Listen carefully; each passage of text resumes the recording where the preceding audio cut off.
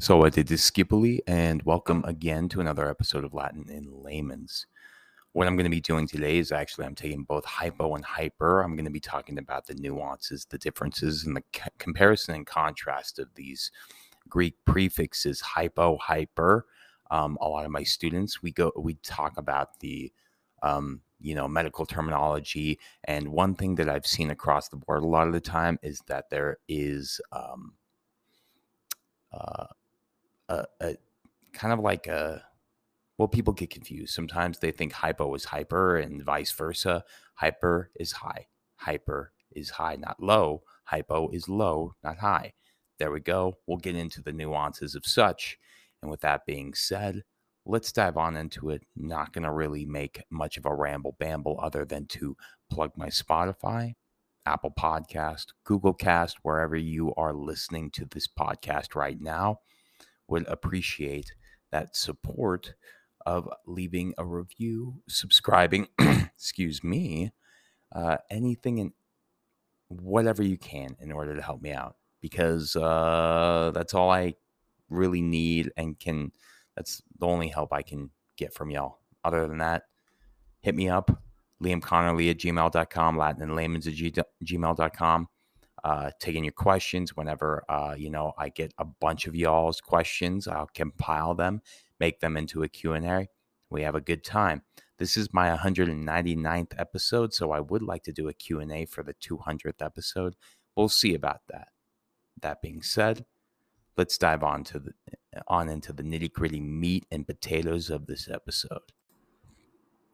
Alrighty, so when comparing and contrasting the derived words with their actual definitions, we can see that the words with the hyper prefix tend to indicate an excess or exaggeration of a particular attribute or condition, because sometimes it isn't just like hyperactive or, hypertension. We also have things like hyperbole or hypercritical, or things like hyperthermia, but also we have things like, hyperbole, which is a literary device, for instance.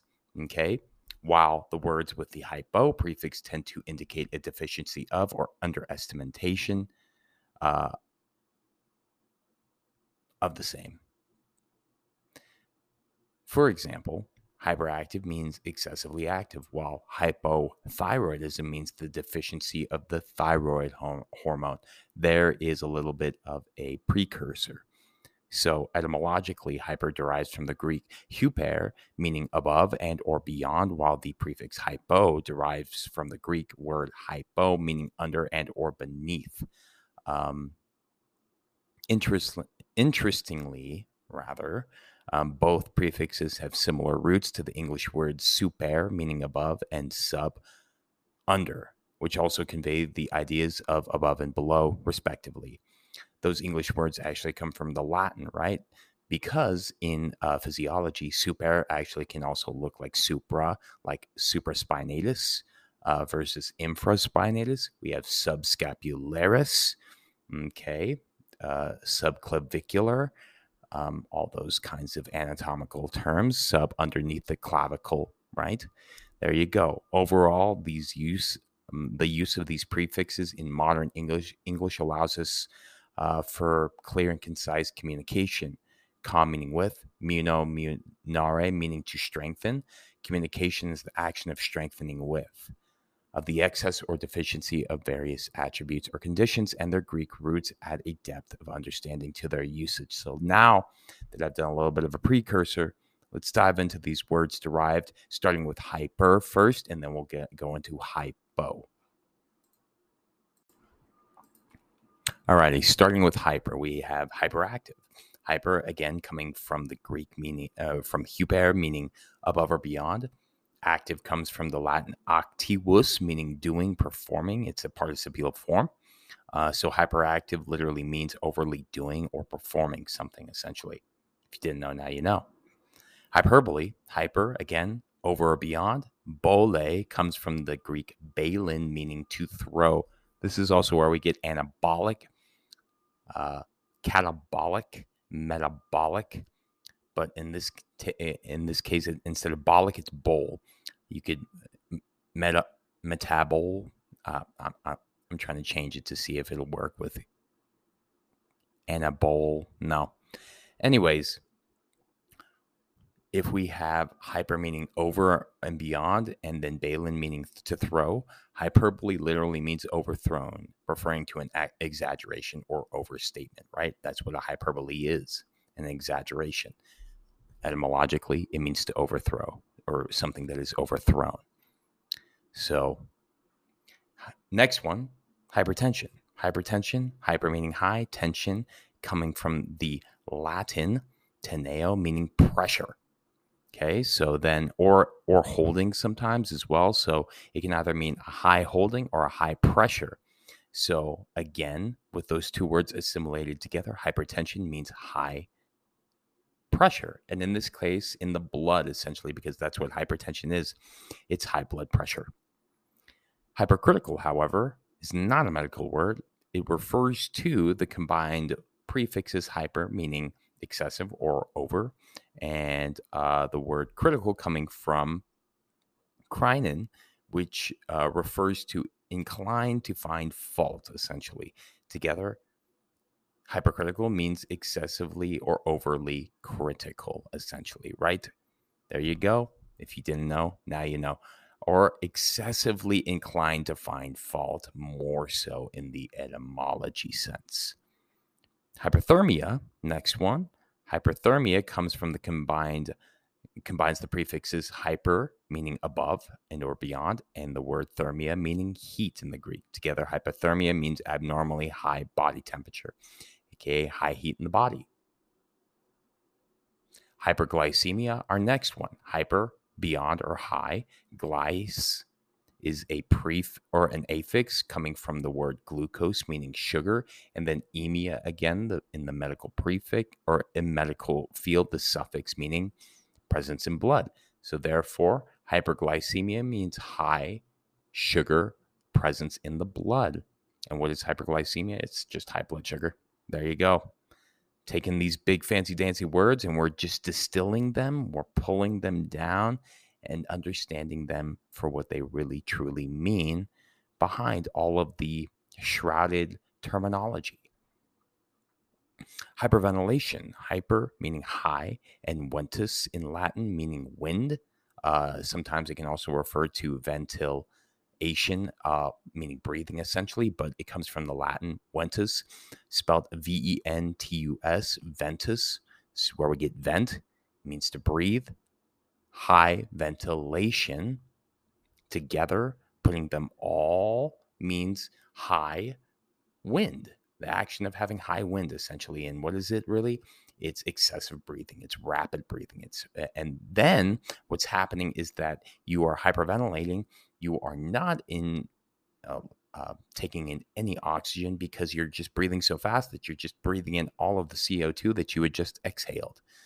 And so you're inhaling all of what you just exhaled because you're hyperventilating, and you probably might produce cardiac arrhythmia, a meaning without, rhythmia comes from rhythm, without rhythm, and or tachycardia, tachy meaning fast, cardia referring to heart. So this refers to a fast heart rate, which could be associated with hyperventilation, or vice versa, tachycardia, high heart rate, leading to high ventilation. Last one that we'll do with a hyper is hypermarket.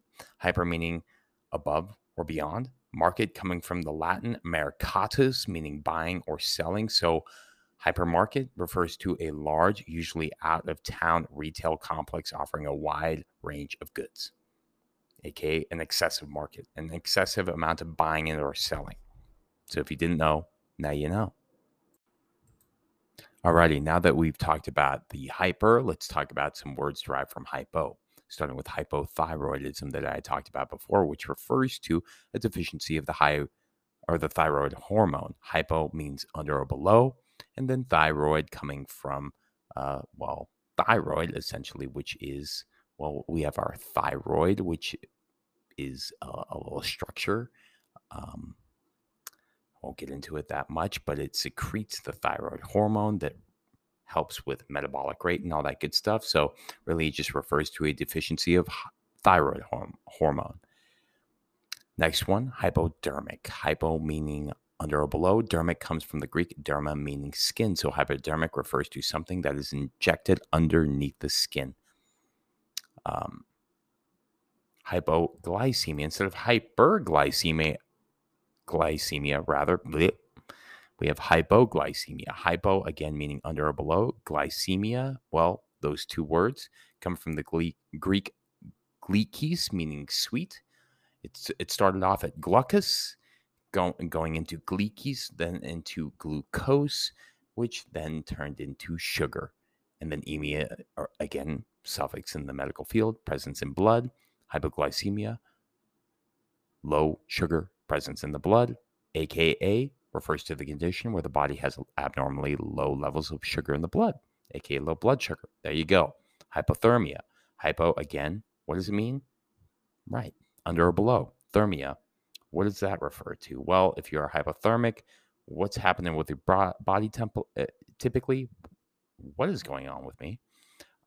Comes from the Greek therme, meaning heat. So therefore, hypothermia means underheating, aka referring to the condition where the body temperature drops below normal. And then in severe cases, the presence in the blood of the lack thereof heat can lead to the chopping of limbs, because when you have zero oxygen going to certain body parts, they die, they necrose, they kill. Osis, the condition of, it's the condition of basically killing itself, right? That's where we get necromancer as well. That's where we get necrotic. That's where we get, not narco actually refers to numbness. That's where we get narcotics from. So narco is different than necro, right? That being said, hypothesis being our next one. Hypo meaning under or below. Thesis coming from the Greek, which is spelled, because I do not know how to pronounce this, Tithenai.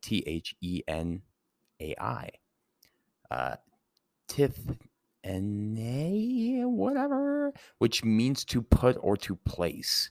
Thesis refers to a putting or a placing up. So hypothesis literally means under a put thing, essentially, referring to a tentative explanation or assumption, right? That's what a hypothesis is. It's just a supposition. It's just a hypothesis, something that you want to test and retest. And if it holds true, then it goes through the scientific process further and further, where then it can be etched into history as theory. But you know what? It's got to go through that scientific process in order to make it into theory and then into law. That's what I love about science. Science is always continuously trying to prove itself wrong. That's what I love about science, is that it is always humble. I can't say that the people that conduct science and or study science practice those same semblances of humility, but at the end of the day, it is what it is.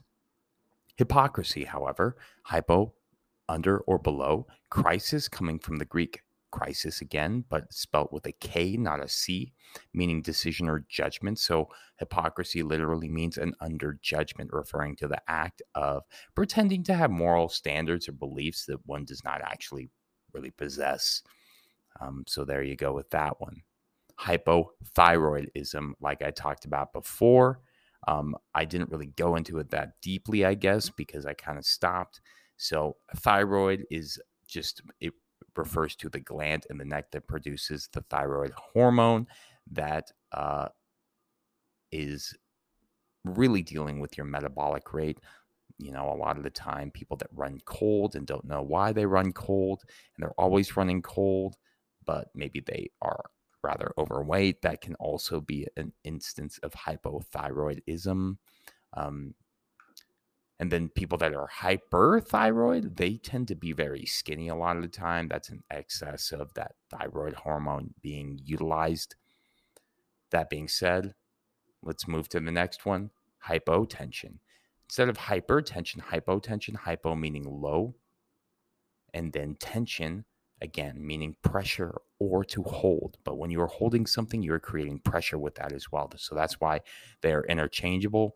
Hypotension refers to low blood temperature or low blood pressure, but etymologically it just means a low pressure of, and in this case, the blood.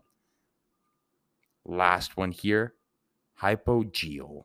Hypogeel combines the prefix hypo, meaning under or beneath, and the word geal, Geal, meaning of the earth. So together, hypogeel means growing or living under the ground. If you didn't know, now you know.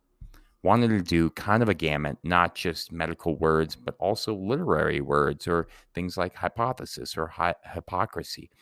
These all have the same similar linguistic qualities, yet they kind of cross over different disciplines.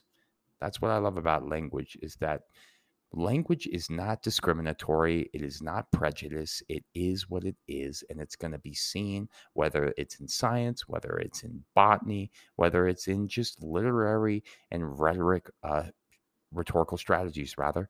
You're going to see these words. And that's when you can basically start to delineate. You could look at a word and be like, oh, hypothesis. Well, I know what hypothermia is.